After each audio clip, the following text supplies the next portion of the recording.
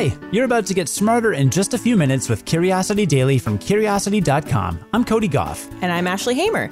In this special bonus episode, you'll learn about what it takes to develop vaccines for viruses like COVID-19 with help from Dr. Julia Shaletsky. Dr. Shaletsky is the executive director of the Center for Emerging and Neglected Diseases, the Drug Discovery Center, and the Immunotherapy and Vaccine Research Institute at UC Berkeley. And she covers a lot in this conversation, so buckle up. Ashley and I will catch up with you at the end of the interview, but right now, let's satisfy some curiosity. What does it take to make a vaccine in the first place? Like, what science has to be done in order to make that a reality, in order to make any vaccine a reality? Yeah, I mean, the more data you have, the faster you can move. I mean, in the old days when we didn't know much, we were able to just take blood and plasma from infected people. You didn't need to know a lot of data at the time to isolate the virus and maybe inactivate it and try very crude vaccination experiments. But if you're looking at a large-scale implementation of vaccine research that should be rolled out broadly, the first thing that's good to have is the genetic sequence of the virus. And that, with the new technologies we have in sequencing, was published really just a couple of days after we heard of the first case. And that information was critical because with bioinformatics methods, you can find out which protein is a spike protein, for example, on the surface of the virus based on research we have had before around coronaviruses. And that's a prime target for making a recombinant vaccine, for example, where you just express the spike protein in some other system, for example, in bacteria or in yeast, and then you purify that spike and you inject the purified protein together with an adjuvant and you make a vaccine. So that's one way how you can try to make a vaccine. So in the beginning is the sequence, really, and then also the previous research about virology and spike protein, for example, is important because otherwise you just have a sequence and you don't know what's what. So you need the bioinformatics tools also to figure out which proteins are the ones that you should be targeting. And there's already a wealth of data out there from previous vaccine efforts to tell which antigens, we call these proteins that elicit an immune response, which antigens are better than others, because not everything is equally good in making an immune response happen. So by spike protein, do you mean, I know that the coronavirus is spiky. Is that what you're talking about, the virus itself? That's correct. So probably many of you have seen electron microscopy pictures of the coronavirus, and it's named corona, which means crown, because of this, how it looks like under an electron microscope. It is basically a round bubble, and you have a lot of spikes coming outside, and this whole sphere is spiky, but in the microscope you always see just one layer because you need to focus on one layer, so you slice through it visually, and that's why it looks like a crown. Does that make sense? Maybe should I go over the life cycle for a second so people understand the life cycle of the virus? That'd be great, yeah. Yes. So the way viruses infect the body is very interesting because most of them can't just get into the cell. So I'm just going to use an analogy here. It's like if a guest wants to enter your house and the guest is the virus and the house is your body or your cell. The virus needs a key for the door to even get in, so it can't just walk through the wall. It needs to have a key, and the key needs to fit in the lock, and then the door opens and gets in. So for coronavirus, the key is this spike protein that's outside on the virus, and it fits right onto a receptor called the ACE2 receptor that is expressed on human cells and coats the outside of human cells. And so what happens is the key from the virus interacts with the lock from the human cell, and then the door opens and the virus basically walks into your cell. And then it's going to use everything you have in your house, all your tools, all your supplies, to just build copies of itself while you watch, and it will make thousands of copies, basically destroying your house while it does it, and taking everything you have in there to make copies. And then all the viruses will leave the place and infect the neighborhood. So this is roughly what a virus life cycle is like. And the genomic information, so the RNA that the virus has in the middle of its particle is very well protected. That's the blueprint that it uses to build identical other virus particles. So it's the blueprint, but the virus is so minimal in terms of its genetic information. It's like it needs a host to actually build the other virus particles. So it can't, if you just have it in solution, growing in a well without human cells, nothing will happen. It needs human cells to really build the next generation virus particles. So it basically comes into your body and it takes proteins and tools and reagents that are already there in the human cell to build the next virus particle. And with vaccination, we try to interfere with several of these steps. And, quite frankly, if we just go conceptually simple, the best vaccine in terms of a response that we can have is very often a live virus vaccine. Because the immune system, there you would take the virus directly, you would make it weaker either by heating it up a bit or by adding some chemicals that kind of already give it a strong hit, but doesn't fully kill it, And then you would take those virus particles, inject it, and that will give you the best of all immune responses because you have the natural virus, the full surface of the virus is there. The immune system will just go crazy and attack it. But the problem with this is that coronaviruses generally don't grow well in tissue culture, so you can't manufacture enough virus to actually vaccinate large groups of the population. And it's also a bit riskier because you need to know exactly how much to inactivate the virus to make sure that you don't infect people with the disease because it's still a live virus. But in terms of immune response, if you get vaccinated with one of these once, it's normally lifetime immunity and it's excellent. But because we can't grow it, coronavirus is pretty hard. We don't have technologies to grow a large titer or a large amount of this virus. So in that case, we go and we take proteins from the virus that are outside on the surface that we think should be good enough for the immune system to recognize. And there's a lot of thinking that goes into which protein do you choose because you want something that does not mutate very readily, right? Because then if you build a vaccine against spike protein A that is now here and then a month later, there's already so much mutation that the spike protein has a different shape and is no longer recognized by your antibodies that you build with the vaccine, and the vaccine is basically useless. That's one problem that we see with rapidly mutating viruses. And that's where the informatics approach comes in, because you have all these sequences from coronaviruses and maybe even from the same strain over time, you have different sequences. So you look at them in a process called alignment. So you try to just line them up as much as you can with bioinformatics tools and find out which areas do never change and which areas change all the time, right? So this is what we call conservation. The areas that never change are considered conserved areas. And this is the same true in the human genome. If you genetically look at everyone in the population, there are some elements that stay the same between humans no matter what, because they need to stay like this for us to function. And others, there's a lot of variation. Right. So if you make a vaccine, you want to pick the ones that stay the same, that the virus can't really change easily, because the virus, the way it spreads, it always wants to evade the pressure. Like if we have great vaccines, the only virus that's going to survive is the one that is not get harmed by the vaccine, right? So you're kind of selecting for that.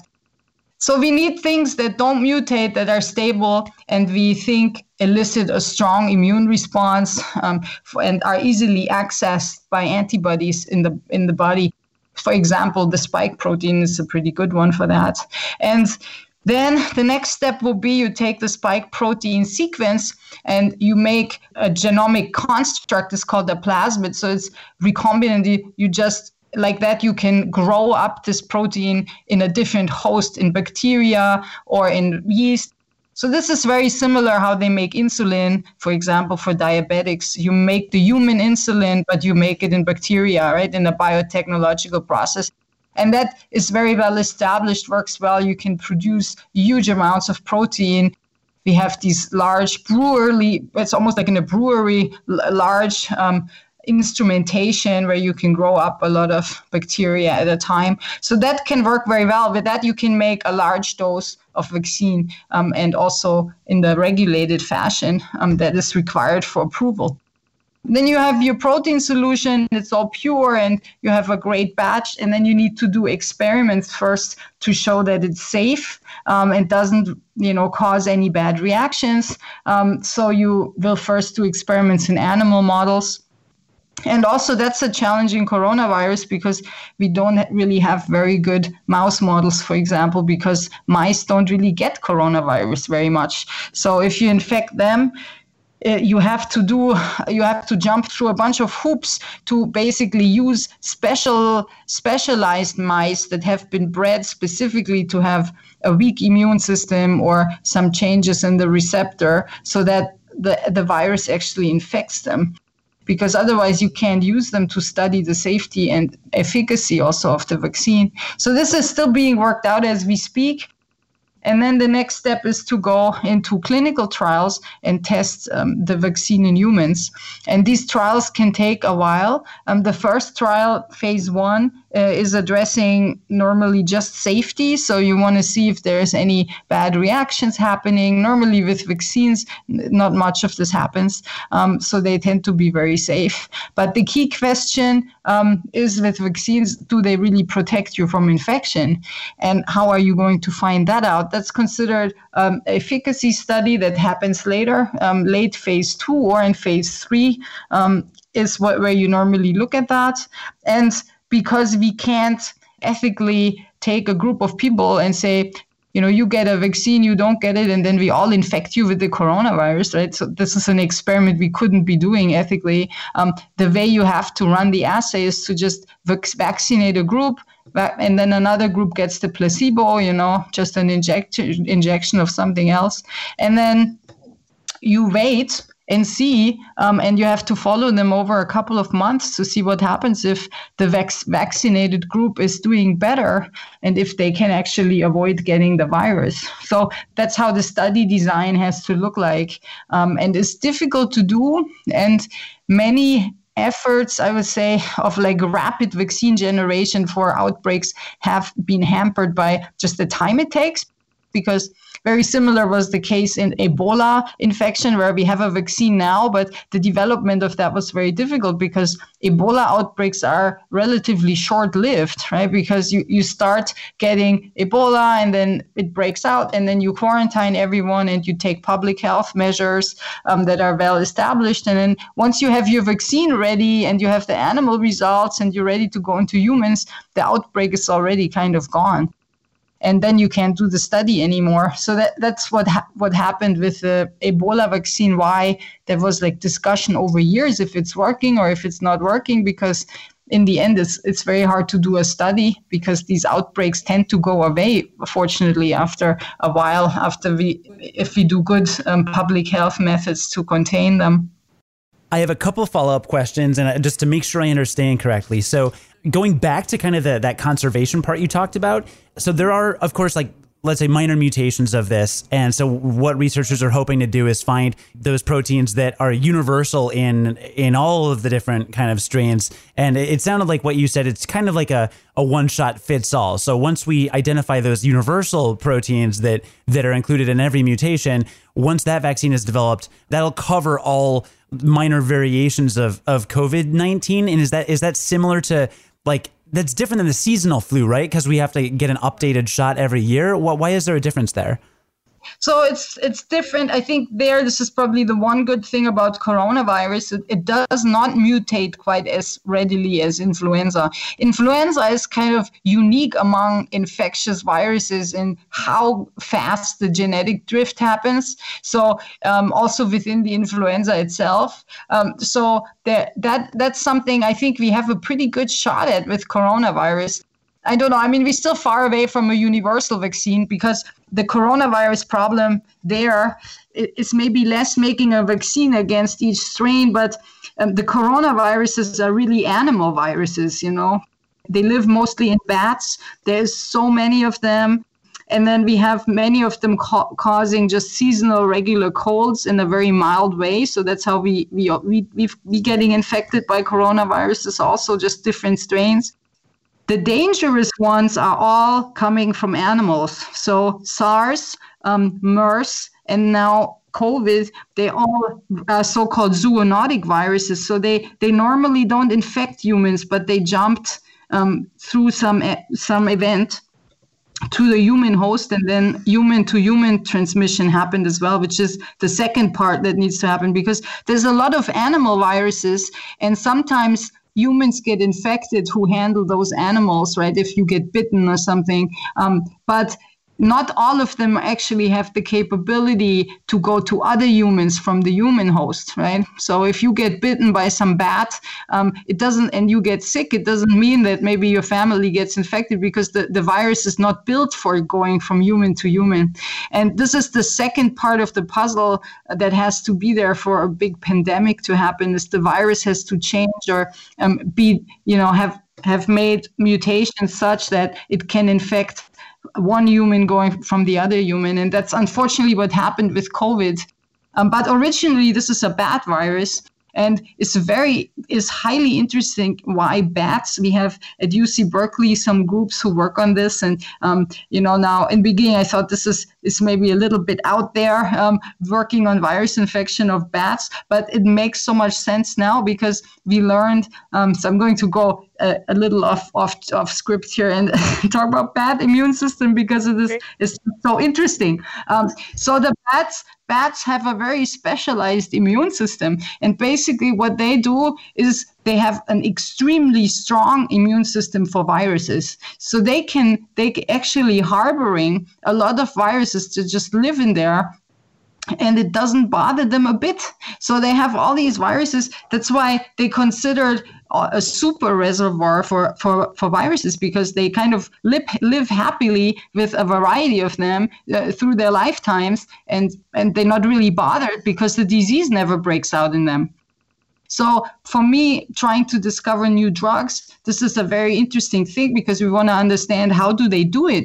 If we could find methods where we could take bad techniques and try to make drugs that replicate how you can suppress a virus and still live with it without any symptoms, that would be great therapeutic. So we're very interested in understanding that, but this is where a lot of coronavirus reservoir is. And there have been big studies funded by USAID and others, for example, looking in Africa in the bat population and just figuring out what kind of viruses are present in these bats and which ones are coronaviruses. So UC Davis has run a big study in Africa, and they've published the results of that. It's very interesting. I mean, it's difficult work. It's basically locally all over the world collecting bat droppings and analyzing them. But it taught us a lot about which types of coronaviruses are out there, which strains. And if you think what you just suggested along the lines of a universal vaccine, which is different from a regular vaccine. So universal vaccine would basically make sure you can't get attacked by any coronavirus, right? Not just one specific strain, and would be great to have for these pandemics, because you could prepare it in advance, and then you'd have something on the shelf when the outbreak happens. But the difficulty there is you need to be able to predict somehow which of the thousands of coronaviruses that live in the animal hosts actually going to infect humans. Right? Because you can't make the vaccine against all thousands, because they're so very different. You would have to find out, and this is something we have just very early research on, how to predict why SARS, MERS, and COVID can actually infect humans, and then, thousands others, they don't bother us at all. So that's part of the basic research, I think, that needs to happen in virology. And unfortunately, with SARS, we learned a lot about this, and there was a spike of activity after the SARS epidemic happened. But, the way we regulate and fund research in this country is through government funding, through the National Institute of Health, and they decide what they think is a priority. So SARS was funded well, and progress was made. We actually almost had a vaccine that was ready to go into humans, and then funding dried up and everybody stopped working on SARS because they thought it's a non-issue now, right? And now we focus again on cancer and other things, right? So that's a problem, I think, because with virology and pandemics, you generally have to be very proactive. I mean, we see this now in the lack of proactive political response everywhere, but it's good to think about, the major classes of viruses and what would happen if one of them jumped to humans, and then to have some tools ready. So it's very important to invest in the basic research for even, viruses in some animals that may not affect humans at this time, but may in the future, and that work has to be funded and has to be supported in the laboratories. And I'm afraid to say that the political consensus isn't there for that, because we often get comments from lawmakers like, why the heck would you look into some weird animals, virus infections, why do we care? And I think this outbreak is a good example of why we do care, what kind of viruses is there in some bats in Africa, because we can learn a lot about how coronavirus strains developed and which ones might jump on humans and how to best tackle that problem when it happens. Yeah, hopefully this outbreak will bring some more political will toward that research. So you mentioned that it would take quite a long time to create a vaccine. How long do you think we're talking, and what do you think that will happen first, or herd immunity will take over? Yeah, it depends so that question, it all depends on how we manage the outbreak. If we're good with social distancing and just delaying the peak as much as we can, then it might well be that a vaccine might still make a difference. The timeline normally under normal condition for a vaccine is at least a year, maybe more. However, right now, everything is rapidly changing. The technologies are changing, and also the regulatory environment is changing. So it could be shorter. I mean, I'm not going to say what I'm expecting. It really depends how the clinical trials run. Also, if there's any safety issues or anything like that.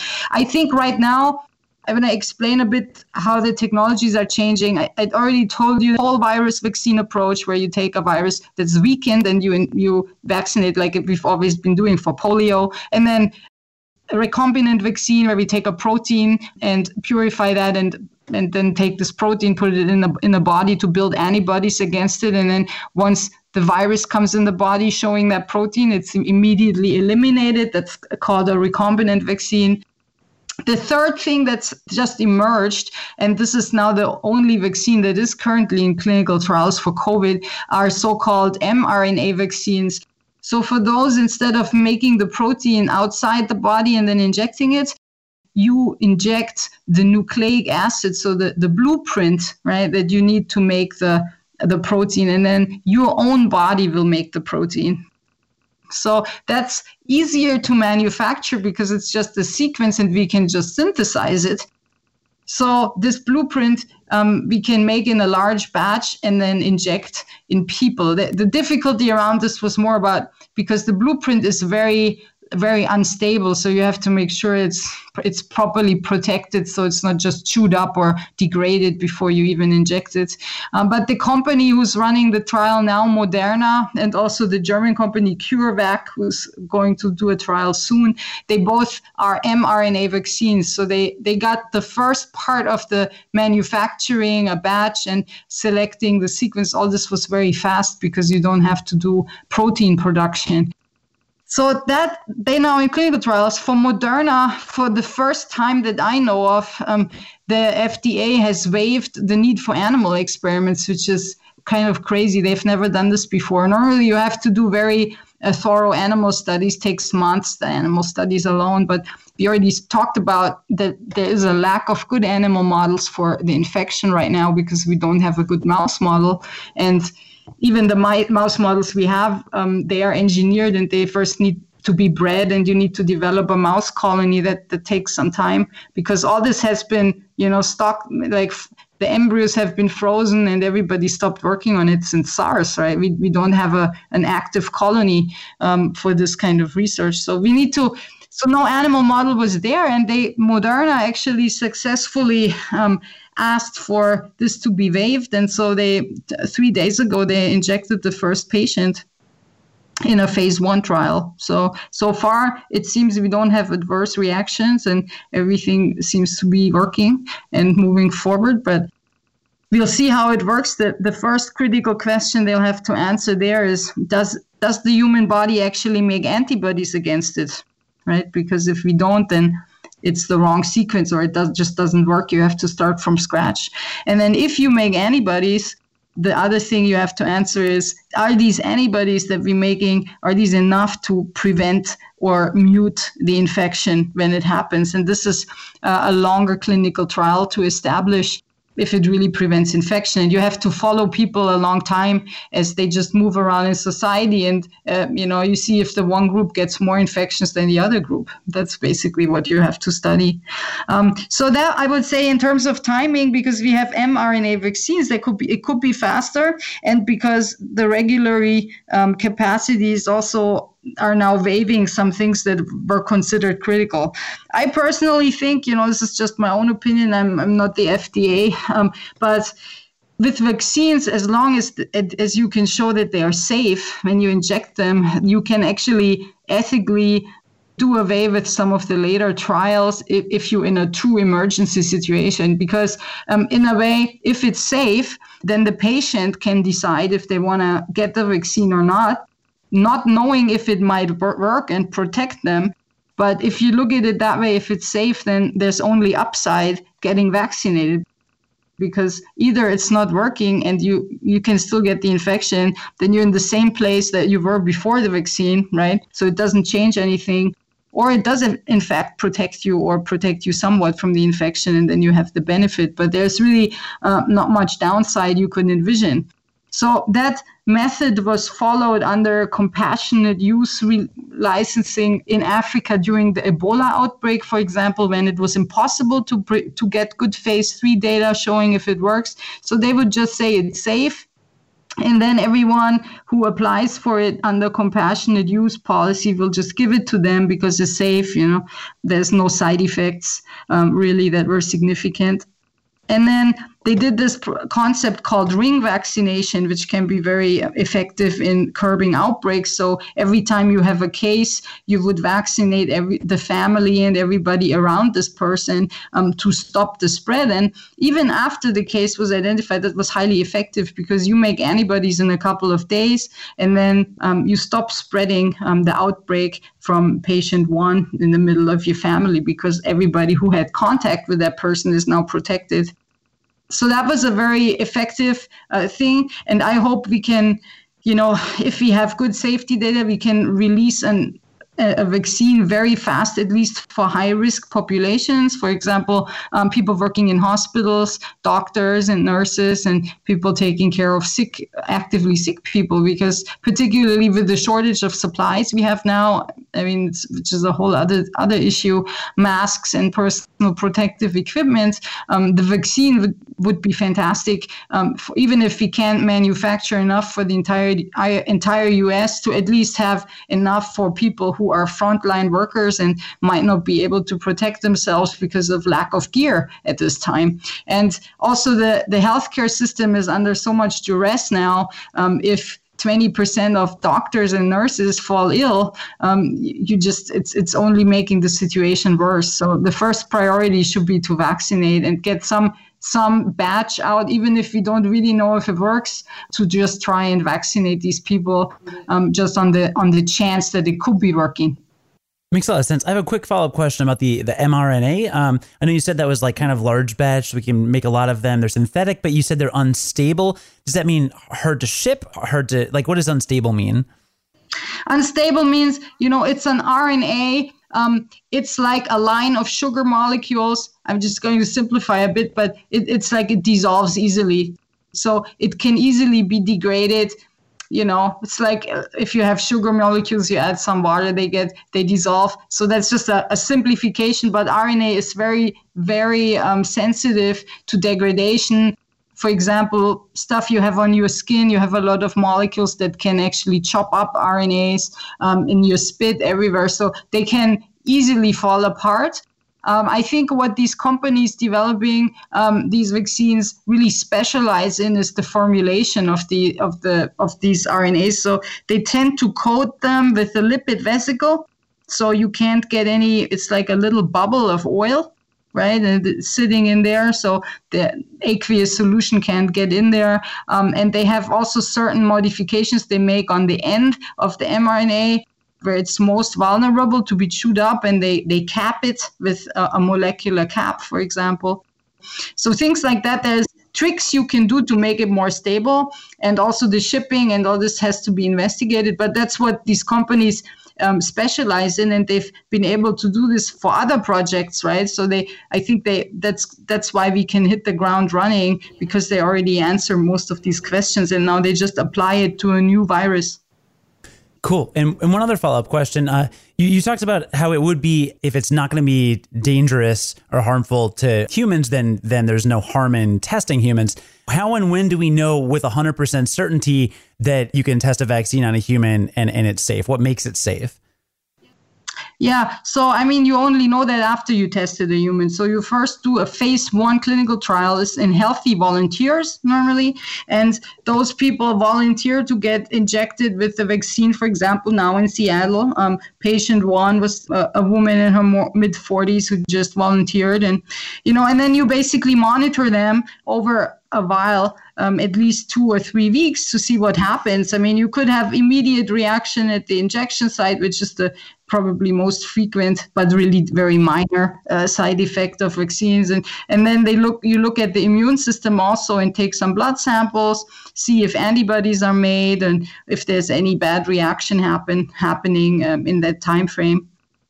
But, absolute certainty is elusive in these things. And you can't really, it's always a residual risk you take, somewhat, but you have to decide, how this plays out with the other risks right now, being exposed to the virus on a daily basis.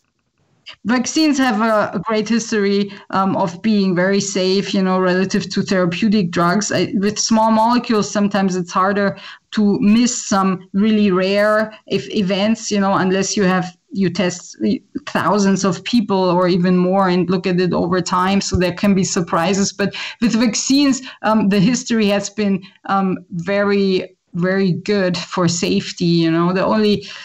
The only issues that I know of that we ever really had that were true, there's been a lot of fake data around vaccines or fake news around vaccines safety, but the only problem we really had was with live vaccines, when there were some manufacturing issues leading to actually live vaccines not being knocked down enough and then infecting some people. So this is more a manufacturing and safety issue, but that's a non-issue with recombinant vaccines because you never have a live virus, and also non-issue with mRNA vaccines. Cool. Okay. And in terms of the development, we talked about testing the safety, seeing how people react, then the efficacy study, and then wait and see, right? We have to wait to see what the effects are. How long is that? If we inject somebody with something, do we have to wait a month to see if there's side effects? 2 months? What does that look like? I'm not a vaccine doctor, but I would say probably 2 to 3 weeks is what I would look at, because at that point you should have a full-blown immune response to it. Normally the immune response starts immediately on several levels, and so for the Ebola virus, we saw that there was protection already after 3 or 4 days after the vaccine.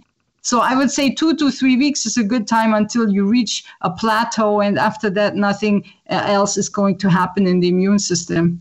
So that's a good time to look at, I think, for safety. And then the question if it really works and protects you from infection, that's a different question. There is a mathematical thing. If you look at many people, if you have a huge trial with thousands of people, right at injected at the same time, you can probably get away with a shorter time frame. If you have fewer people, you will have to follow them longer, because what you need to do is to show a statistical significance between the treatment group and the placebo group. So that can be achieved either by a large effect of difference, so suddenly nobody ever gets sick anymore who gets the vaccine, or you have a large group of people with a more modest effect, things like that. So it's a mathematical thing. If you want to divorce these two groups and look at the effect, it's either time or a large trial, or a huge effect, combination of all of those. Right. The other thing that's interesting, I don't know, for you maybe too, there's a lot of talk about testing right now, but another type of test we need to be pushing for that nobody talks about right now is the serological test, where you can see if you have already been exposed to the virus.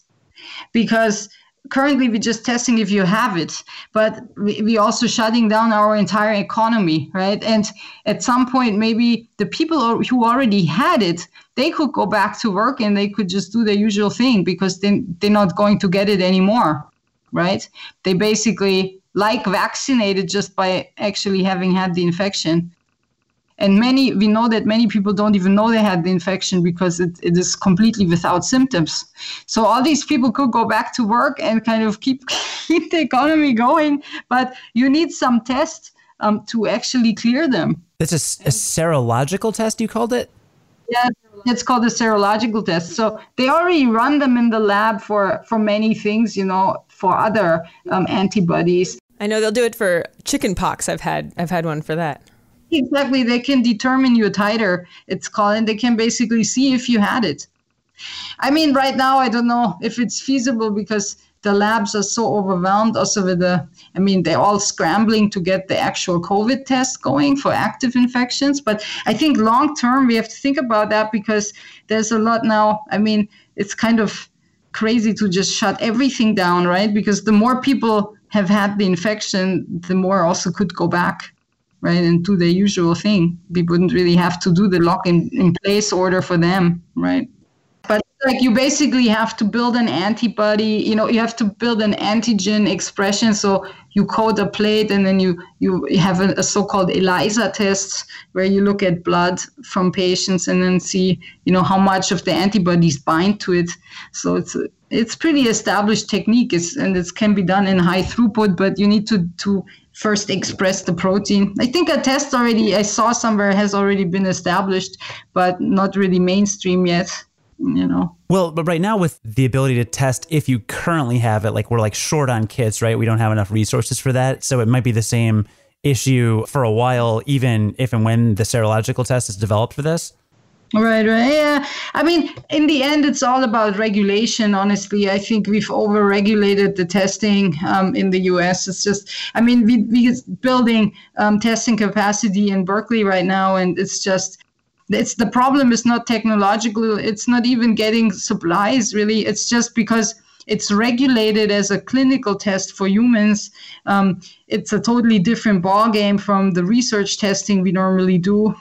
And everything is codified, and you have to use a certain make and model of machine. You have to use a certain batch of reagent, and they don't allow you to swap anything out. So that's why the reagent shortages are such a problem. It's not like we don't have enough reagents to do PCR or RNA extraction in this country. There's enough for a long time, but we don't have the very make and model of the one kit that is approved for that assay in this lab. Right. And so if they run out of that and it's back ordered, then you just can't be testing anymore, although you have the whole infrastructure set up. Right. And you could take another kit and swap it and do the same thing, but it's not allowed. Wow. Right. Because then you have to go through this process called validation again, where you have several weeks. You have to basically demonstrate your assay still works the same way. You just swap the kit and you use a different manufacturer for whatever the buffer, and then you have to demonstrate it still works the same way. You have to cross-validate in another lab that's certified, and then you can get going. So here you just wasted 3 or 4 weeks,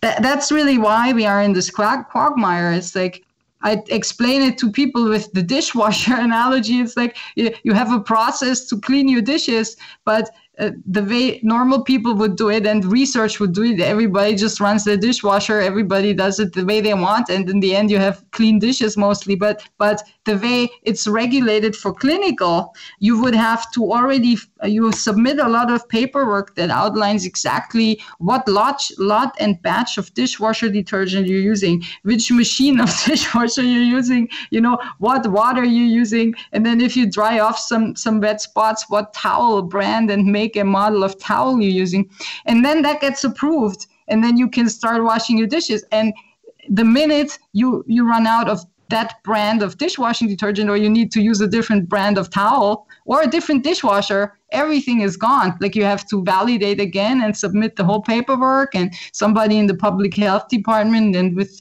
regulatory FDA normally has to approve it.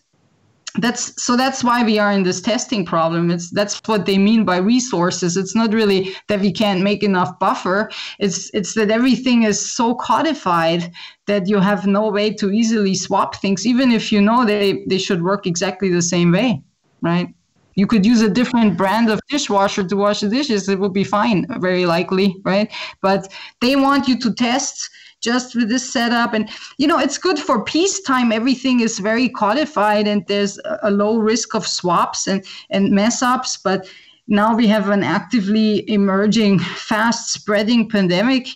Maybe we have to do this a bit differently, because in the end we have to, in my opinion, the time window for testing is rapidly closing anyway, because at some point, if many people have it, then the testing doesn't make sense anymore. You just assume everybody has it.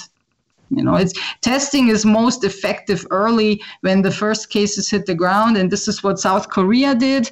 They tested within 3 days more than 100,000 people, and they were able to really rapidly contain it.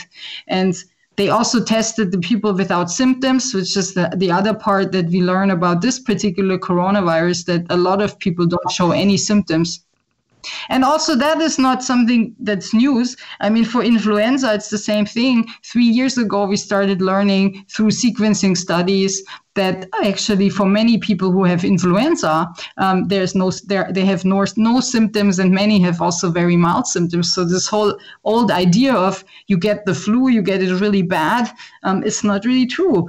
For many people, it can be asymptomatic, but you can still spread it while you're asymptomatic. So I think the rapid diagnostic element is very important, and I think unfortunately that opportunity almost has passed already. So we're now just trying to keep up with who to quarantine and how to react, at least, that maybe people who are in touch with many others, like doctors and nurses now, if they get tested positive, we can do something about it. But for the majority of people, this comes late. Our politicians have really dropped the ball here on developing some, concert, like really big organized response that could take care of the first cases as they moved in. We didn't even know probably the majority of cases that were showing up in the US, before even borders were closed and things like that, because we weren't testing people.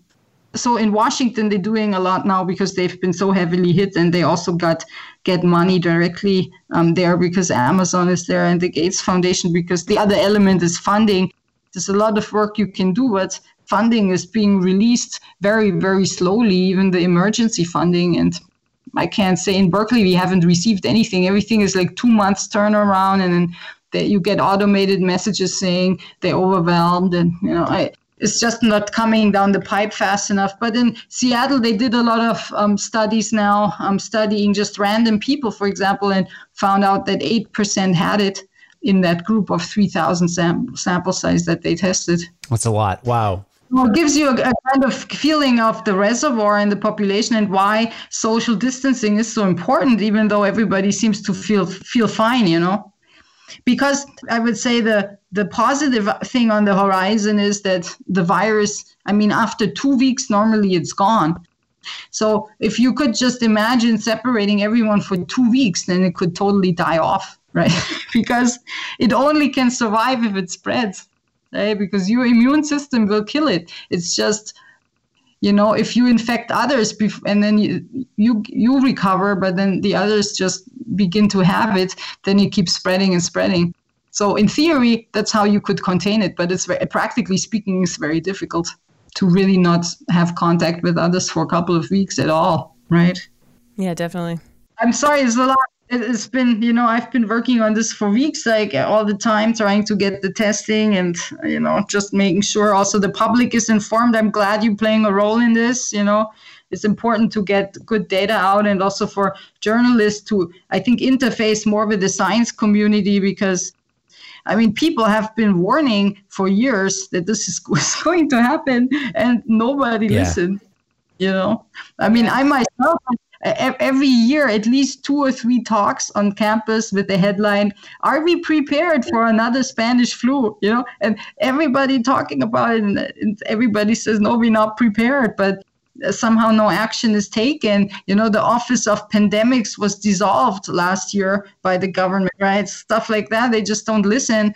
And for me, this is, eventually it's going to pass, but, we have other problems that are like this too, like global warming, where nobody is listening. And then the only action will be taken that's significant when it's way too late, right? Which is like now they're shutting down the entire state of California. Half a year ago, nobody would have believed that to be possible. Right. Yeah, we hope that some people can learn maybe about climate change from this. Who knows? We'll see. Right. Because it seems like every small regulation, it's like pulling teeth, And now look at us. We're just shutting down the entire state of California, the 8th largest economy in the world. Yikes. Right? Yeah. Now it's possible, right? But we have to, I think this is a human thing. We just not proactive enough. We have to basically take a little bit of pain when it still helps versus, having a massive problem later. And then everybody has to bear the brunt of it. So I hope in the future there will be more involvement of scientists and opinion, and we have all these modeling studies and everything. It's not like we don't know what's going to happen, and we need to, I think, really be proactive in virology also. It always used to be almost a stepchild discipline, not so much happening. HIV was most of what was going on, but all these pandemic viruses, a little bit of research, some diehard people, but it's not well funded like some other areas. So they need to really focus on putting some money and making it a priority so that hopefully COVID is the last of them that will break out like this on a global scale. And we're just sitting there and watching how it happens, and there's not much we can do. So, there's certainly some room for improvement when it comes to preparing for a pandemic. But on the bright side, maybe, just maybe, we can learn a thing or two from this unprecedented global event and use those lessons to avoid making the same kinds of mistakes again in the future. I thought it was really cool to get behind the scenes from a scientist who's actually working on this stuff. Yeah, turns out there's a lot that goes into vaccines. Who knew? Who knew? Again, Dr. Julia Sheletsky is the executive director of the Center for Emerging and Neglected Diseases, the Drug Discovery Center, and the Immunotherapy and Vaccine Research Institute at UC Berkeley. Join us again tomorrow to learn something new in just a few minutes. And until then, wash your hands and stay curious.